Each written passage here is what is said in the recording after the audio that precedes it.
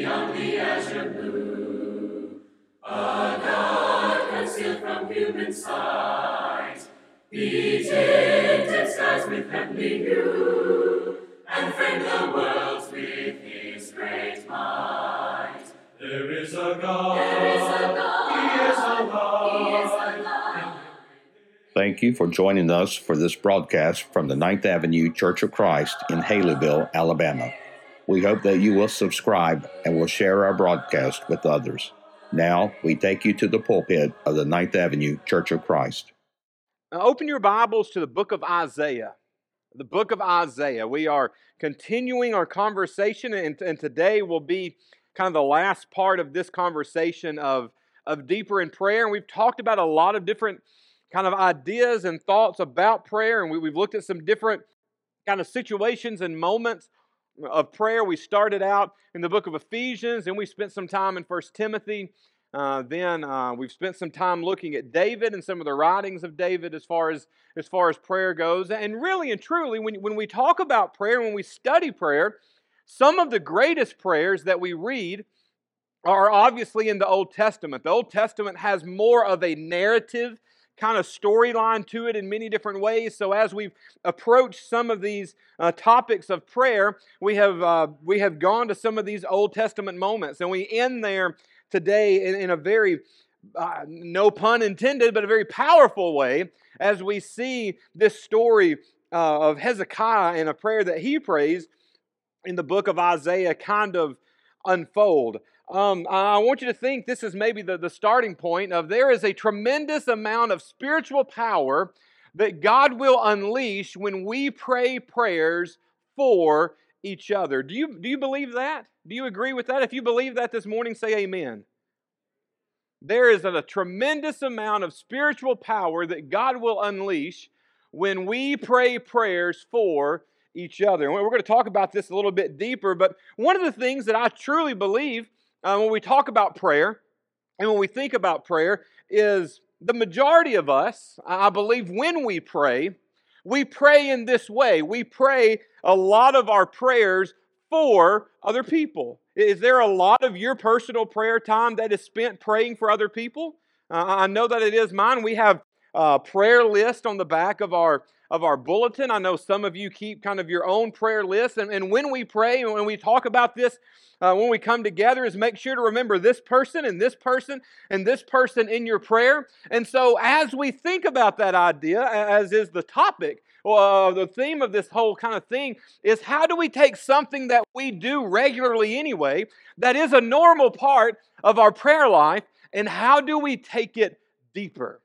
How do we understand that what we're doing is powerful, and how do I take it into that next step and even tap into greater power of God as I pray? And we see an example of this from the book of Isaiah. We're going to look at a couple of other passages along the way as well. But as we get into this story today, I want you to flip back to chapter 37, I guess. Chapter 36 of Isaiah. And we'll kind of set the scene. We'll kind of talk about what's going on here. In the 14th year of King Hezekiah's reign, who's Hezekiah? Hezekiah is the king of Israel right now, and he is a good king. You know, the kings of Israel, as you go back and you read Chronicles and 1st and 2nd Kings, the kings of Israel, they struggled at times, didn't they? They weren't always the greatest men. You know, the kings kind of started out in a very positive way with Saul, and then with David, and then with Solomon. Even though they all had their struggles, and they all had their quirks, and they all had their problems, the kings started out in a very positive way, but God kind of warned the people of Israel that as you go down this road, you're going to have some problems that you don't quite expect yet. This is going to create issues. And anytime that you have men seeking power, you're going to have problems, correct? Regardless of where it is, regardless of what it's in, whether it's in a small way or a large way, when you have men seeking power, you're going to have issues. And the kings had a lot of issues, but King Hezekiah seemed to be a more positive king, a king that was more focused on what God wanted, and God had blessed the people during this reign. But in his 14th year of king, Sancherib, king of Assyria, attacked all the fortified cities of Judea and captured them. Now, Sancherib here is the Assyrian Empire ruler. He is the king of the Assyrian Empire here. And between the 7th and 8th centuries, he goes on, or during the 7th and 8th century, kind of overlapping this time, his empire just grows, okay? Especially during this particular writing, which is around 650 BC, okay, is when this moment takes place. He is on a rampage, just going south and conquering Israel and Judah, and eventually he's got to get down into Egypt and conquer those areas. But you see, for such a time that we would say so long ago, he is conquering, this empire conquers a huge kind of part of the known world at the time. And so he now has his eyes set on Israel. He has his eyes set on the people of God. And in our particular story, he has his eyes set on Jerusalem, the seat of power for Israel.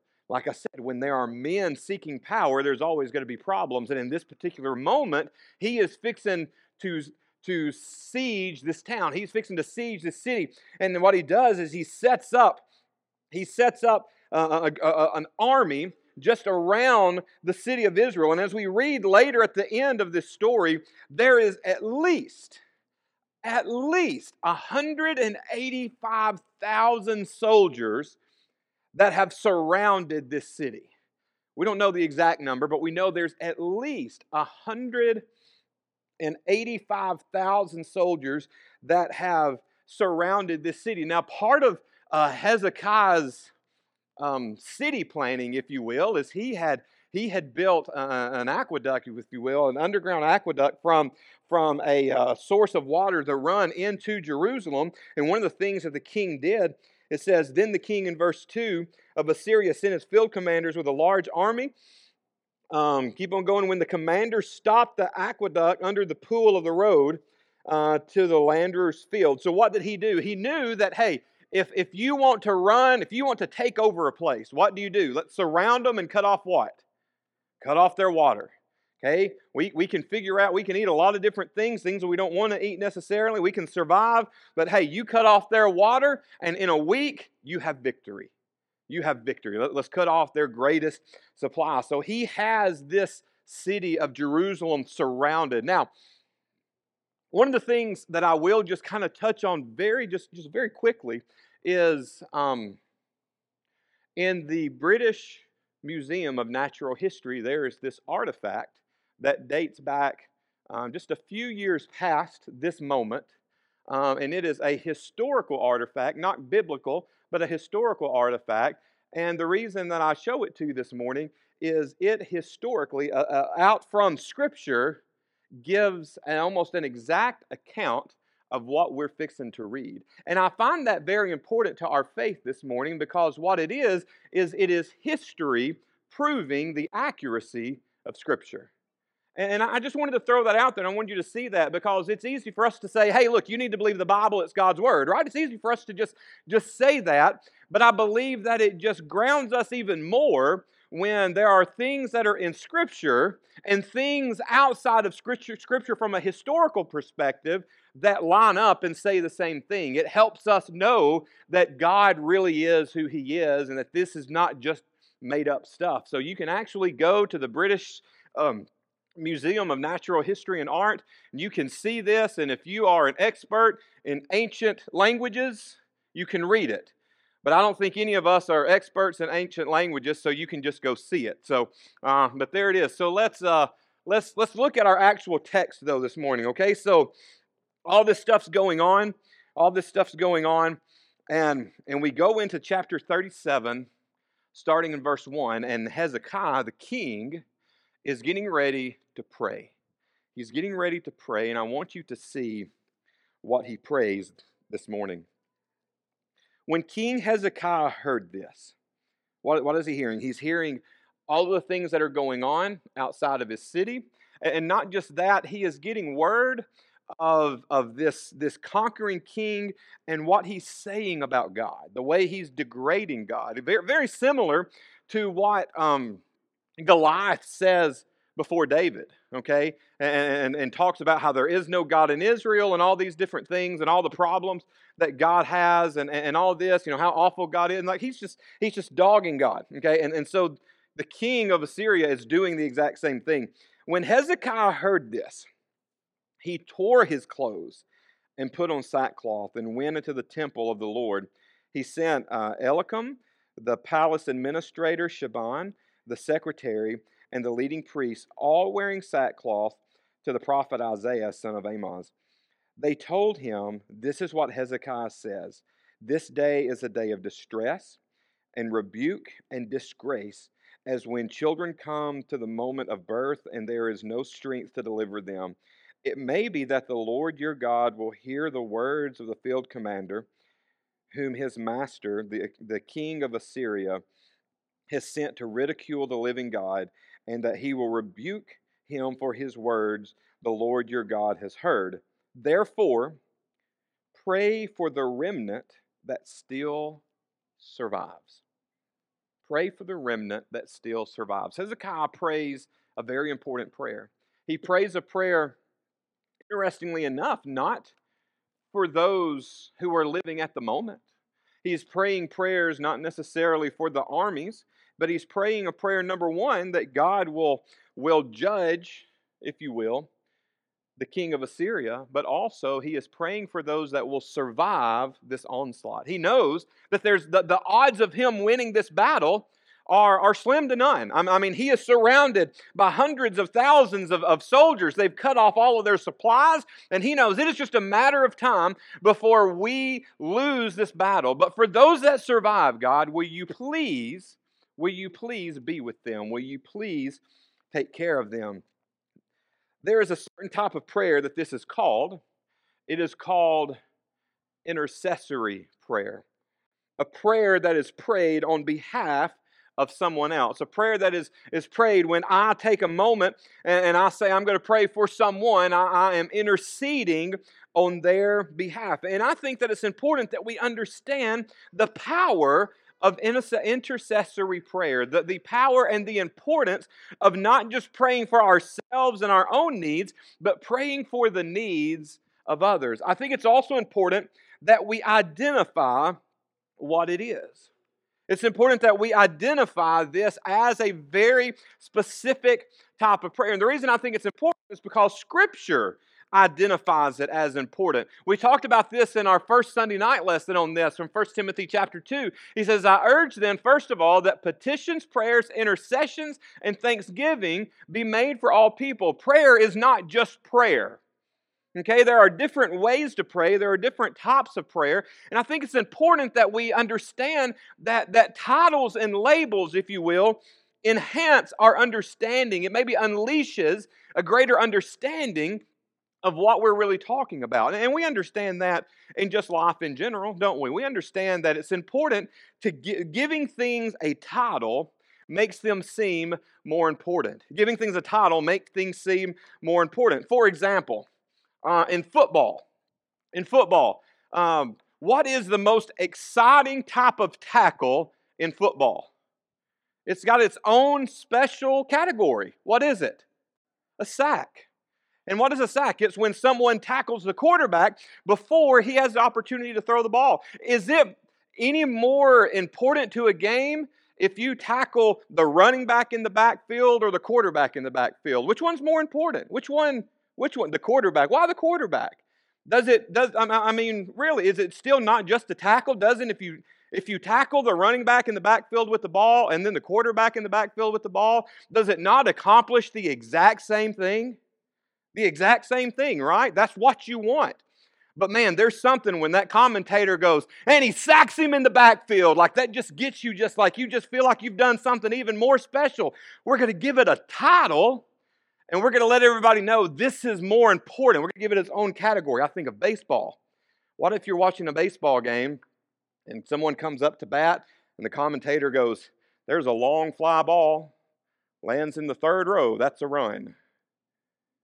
Is that as exciting as Chip Carey when you're watching the Braves and he goes, there's a long drive, track, wall, home run. If you give it a title, if you give it a name, it just raises the level of it, right? As we think about prayer, God says, the Holy Spirit says through Paul, that we need to be praying specific types of prayer. And this morning, we're going to dig deeper into prayers of intercession because intercession prayers are so powerful. But like I said, I think we do that. But I think a lot of times our intercessory prayers like this, Judd, I hear your mom's sick. Oh, I hate to hear that. I'll pray for her. And that just kind of rolls into our prayer, dear God, just be with Linda, be with Linda and her illness. And not that God doesn't appreciate that prayer, not that God doesn't glorify that prayer, not that that prayer doesn't do something, but there is a deeper idea and effort that needs to be had with intercessory prayer. So let's talk about it from this story, and maybe we can dig a little bit deeper and understand. So understanding intercessory prayer, there's 5 things from our text today that we're going to talk about. The first is this: understand the nature of the threat, and that is always spiritual. Understand the nature of the threat and that threat is always spiritual. Go to verse 17. We're going to jump around in the text of 37, so just kind of follow along if you can. Give ear, O Lord, and hear. Open your eyes, Lord, and see. Listen to the words of Sancherib. Listen to the words Sancherib has sent to ridicule the living God. So as Isaiah and Hezekiah and all these people are praying, they're praying this intercessory prayer for the people that are struggling, for the problem that's going on. They pray and address the issue. Now, what is the issue? It would be easy to have stood in Jerusalem and looked over the city walls and seen nearly 200,000 soldiers surrounded you and say, you know what the problem is? The problem is we're surrounded. The problem is we're surrounded, but the surrounding is really just a symptom. We have a tendency many times as we face trials and challenges and struggles to want to just deal with the symptoms, the things that we see. But really and truly, most, if not all, of our problems have a very spiritual context. A very spiritual context. This is what Paul continues to write in Ephesians. He says, for our struggle is not against what? Flesh and blood. Our struggle is not what? Physical. Okay? He said it's not. He said it's but against the rulers, against the authorities, against the powers of this dark world, and against the spiritual forces of evil in the heavenly realm. He says, as you face trials, as you face struggles, if you face challenges, understand that you don't just need to look at the top level. You don't just need to look at the symptoms that are going on. And Hezekiah and Isaiah in our passage, what did they understand that the real problem is? The real problem was not the army that was around them, but it was the lack of respect, the lack of understanding that this king had toward who? The living God, the creator of the universe. And they said, hey, deal with this. Because if we can deal with this, and if we can get this challenge in order, and we can get this guy where he needs to be, then these other problems take care of themselves. So as we pray and as we live this life and understand the challenges that we face, if you're kind of dealing with things and you're praying about things, but you're trying just to deal with the symptoms, and the symptoms aren't getting any better, then maybe you need to take a step back and look deeper and pray deeper and see if you can find the spiritual issue that's going on underneath the symptoms that you might be facing.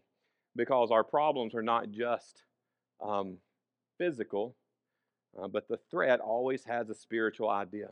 So the next idea that I want you to think about is devote a season of prayer. Okay, once we look at it and we understand the nature of the threat and we understand the spiritualness of it, it is important that we devote a season of prayer. And that is what Hezekiah does. Hezekiah says, hey, I want these people to get together and we're going to spend time praying for this thing in a very specific way. Now, if you go to the book of Acts in chapter 2 and verse 42, look at what it says here. It says that they devoted themselves to the apostles' teaching and to fellowship, to the breaking of bread, and to prayer. They devoted themselves. What that means is everywhere they went, prayer went. Think about that for a moment. Everywhere they went, prayer went. You know, we talk about taking God out of this place and taking God out of this place and taking prayer out of this building and taking prayer out of this building. But as children of God, if we're devoted, what does that mean? It means that everywhere we go, who goes? God. Everywhere we go, prayer goes. We have to be devoted. We have to say, I'm going to be about this. We see this really talked about, I think, in a great way in Colossians chapter 4 and verse 12. As Paul is writing this, he begins to write about basically the preacher of the church there, and he says, Epaphras, who is one of you and a servant of Christ Jesus, sends greetings.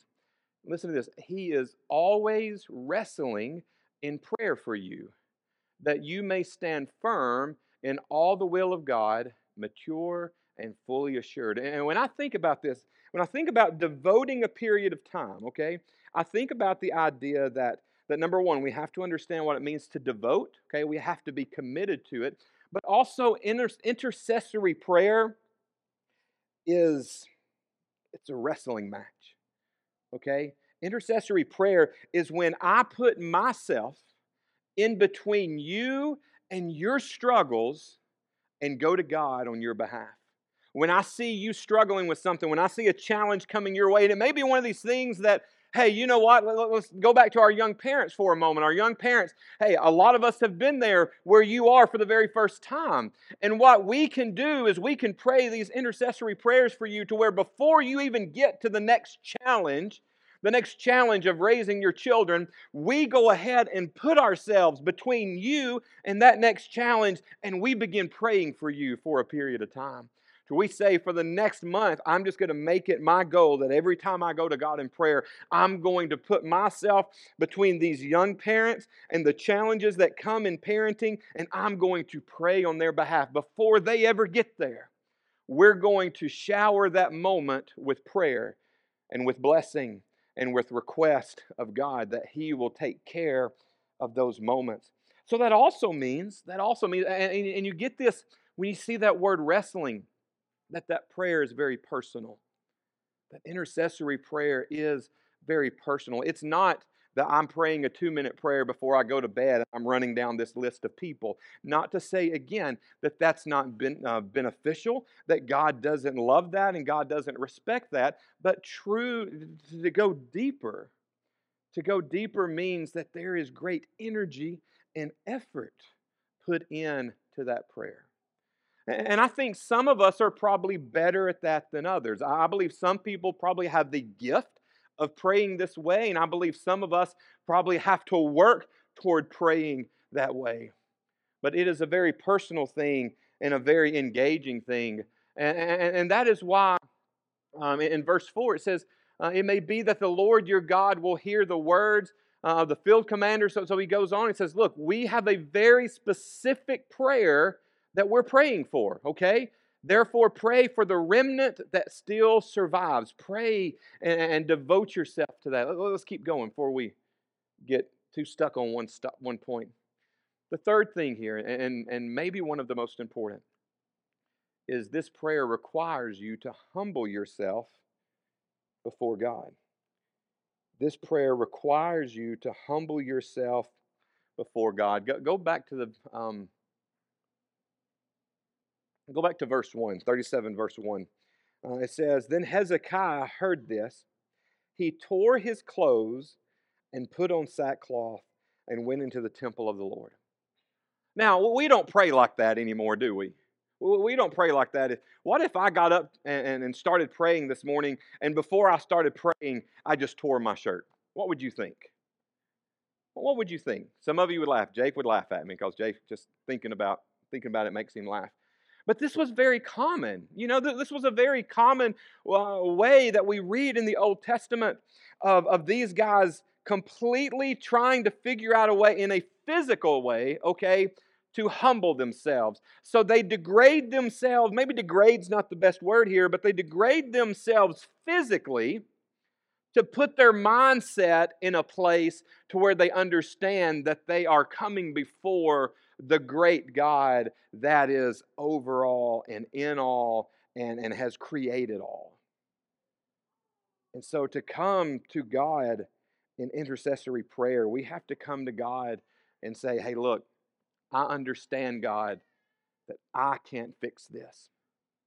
I'm coming on behalf of Judd, and I understand, and he understands that he can't fix this on his own. That the only way that this is fixable, the only way this is doable, the only way this is solvable is with you. And so I humble myself and take myself to the place that I am going to put God in the center of it from the very beginning. From the very beginning. Why is that so important?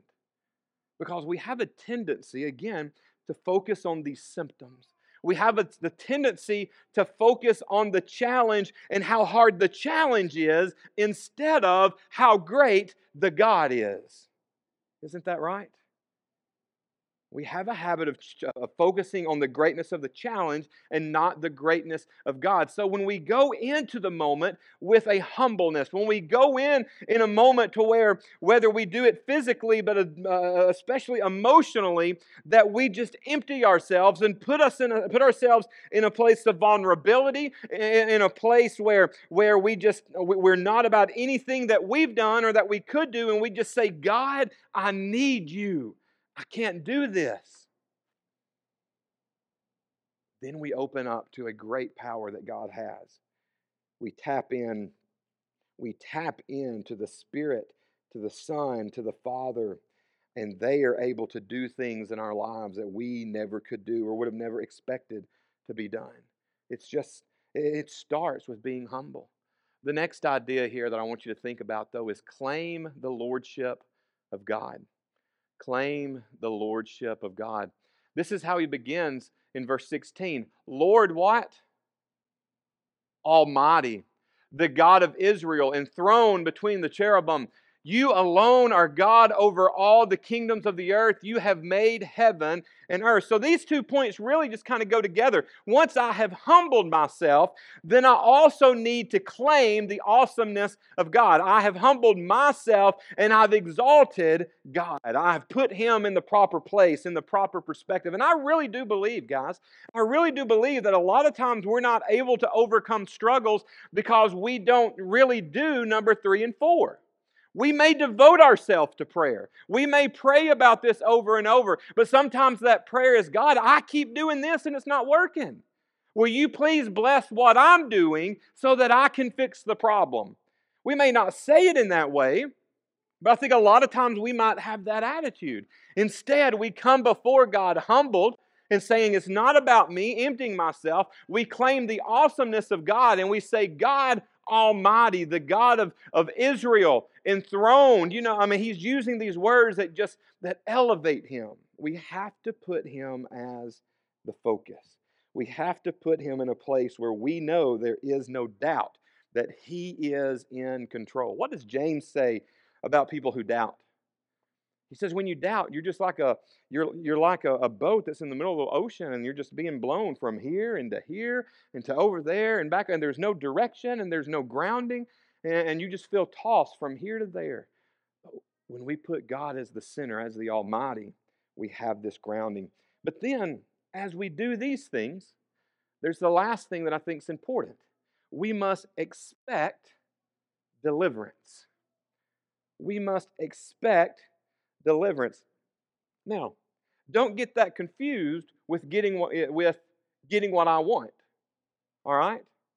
A lot of times we think, okay, God's going to answer my prayer, and I'm praying to God. God says to ask, and I shall receive, right? So I'm going to pray, and if I keep praying about this, I'm going to get what I want. Is that how prayer works? Not always. Sometimes. Sometimes we go to God in prayer and we ask for this very specific thing, and God goes, okay, I'm going to answer it in that way. And we think, man, I was seeking God's will, and that's great, and I'm doing what I need to do. God answered it the way I wanted Him to answer. But there are times that God comes in and delivers, and it's completely different than anything we would have thought. It's in a different way that we never could have come up with. It's just completely different. But the key is this: expect God's deliverance. Don't doubt God. Doubt yourself if you want to. Doubt those around you. But do not doubt God. If you're going to go to God and ask for something, then believe that He is going to respond with something. And then look for that response. Seek that response. Expect that response. Now, in this particular story, God shows up in a great and powerful way. Hezekiah is praying and thinking, there's no way that all of us get out of here. There's no way that all of us get out of here. So what does he do? He goes, pray for the remnant that survives. Pray for those that are left. Because he knew God wasn't going to allow His people to just be wiped out. That wasn't the promise, right? That there was no way that God's promise could be fulfilled if they just completely get wiped out. So he knew that God was going to do something. And he was praying almost an intercessory prayer of desperation. Just whoever survives, God, take care of them. But look at how the story ends. Now the Lord our God delivered us from His hand, so that all the kingdoms of the earth may know that you are God. Now the Lord our God deliver us from His hand, so that all the kingdoms of the earth may know that you, Lord, are the only God. So he's praying for deliverance. He's expecting deliverance. And look how it ends. Then the angel of the Lord, some of your Bibles are going to say the death angel here, went out and put to death 185,000 in the Assyrian camp. When the people got up the next morning, there were all the dead bodies. Now again, history, the thing that I showed you earlier, goes on to say that this happened, and that what happened was the plague, the bubonic plague, swept through the camp and killed everybody over time. But the way Scripture puts it is it happened when? Instantly, overnight. But history says this happened. The Bible says this happened. So we can know beyond a shadow of a doubt that God's angel came and he killed these people that were trying to destroy his people. They're trying to destroy his people. And so what does the king do? So Sennacherib, king of Assyria, broke camp and withdrew. He returned to Nineveh and stayed there. Then if you keep going, one day while he was worshiping in the temple of his gods, his sons killed him with the sword, and they escaped the land of Ararat. And so even the king himself was killed for his actions against God. God delivered. Is that how King Hezekiah ever thought that this was going to end? No. Sometimes God comes in and God answers prayers in ways that we cannot even believe. But why does he do it? Why does he answer in such a powerful way? Because intercessory prayer is that powerful. It's that powerful when we pray it as individuals, but it's even more powerful when we come together and we pray together. Did Hezekiah pray this prayer by himself? Does he pray this prayer by himself? No. He goes and he gets his palace secretary. He gets the kind of one of the next people in charge. And then he also goes to Isaiah the prophet, and he says, together, let's pray this prayer. And so it's important that not only that we pray as individuals in this way, but we become a church that prays this powerful prayer. Deeper in prayer. Now, I hope that over the last few weeks, that your prayer life not necessarily has been challenged, but that maybe you have had moments of reevaluation where you look at it differently and understand that the conversations that we have with God are vital to our faith. They're vital to our existence. Sometimes they're vital to our survival. And I hope that today's lesson draws you deeper into prayer with Him. Let's go to God in prayer as we close. God, we thank you for this moment to be together. We thank you for the time that we have with one another, the time that we were able to break bread with one another in communion.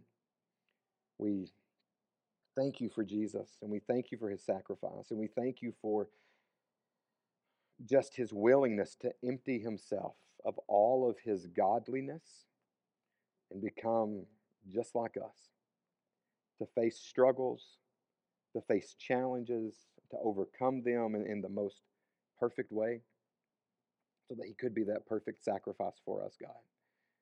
Help us to never forget that. Help us to never take that for granted.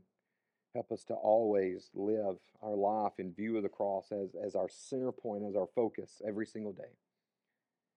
God, I pray for our church family as we strive to be a church that is devoted to deeper prayer. I pray that we begin to lift one another up in prayer daily in very specific seasons as we learn each other, as we learn about each other's struggles, as we share in each other's struggles. God, may we pray through those struggles together in a powerful way. Bless those prayers, God. Bless each and every one of us. It's in your Son's name we pray. Amen. There is beyond the azure blue a God concealed from human sight. If this program has been beneficial to you, please consider subscribing on YouTube, Apple Podcasts, or your favorite podcast provider. Also, we'd love for you to leave us a 5-star review, which will greatly assist us in getting the message of God's love and salvation to others.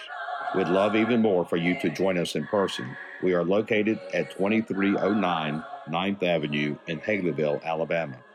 You can also check us out on Facebook, Instagram, and Twitter. Be sure to join us again, and until then, remember, we are a Church of Christ caring for its community. His inspired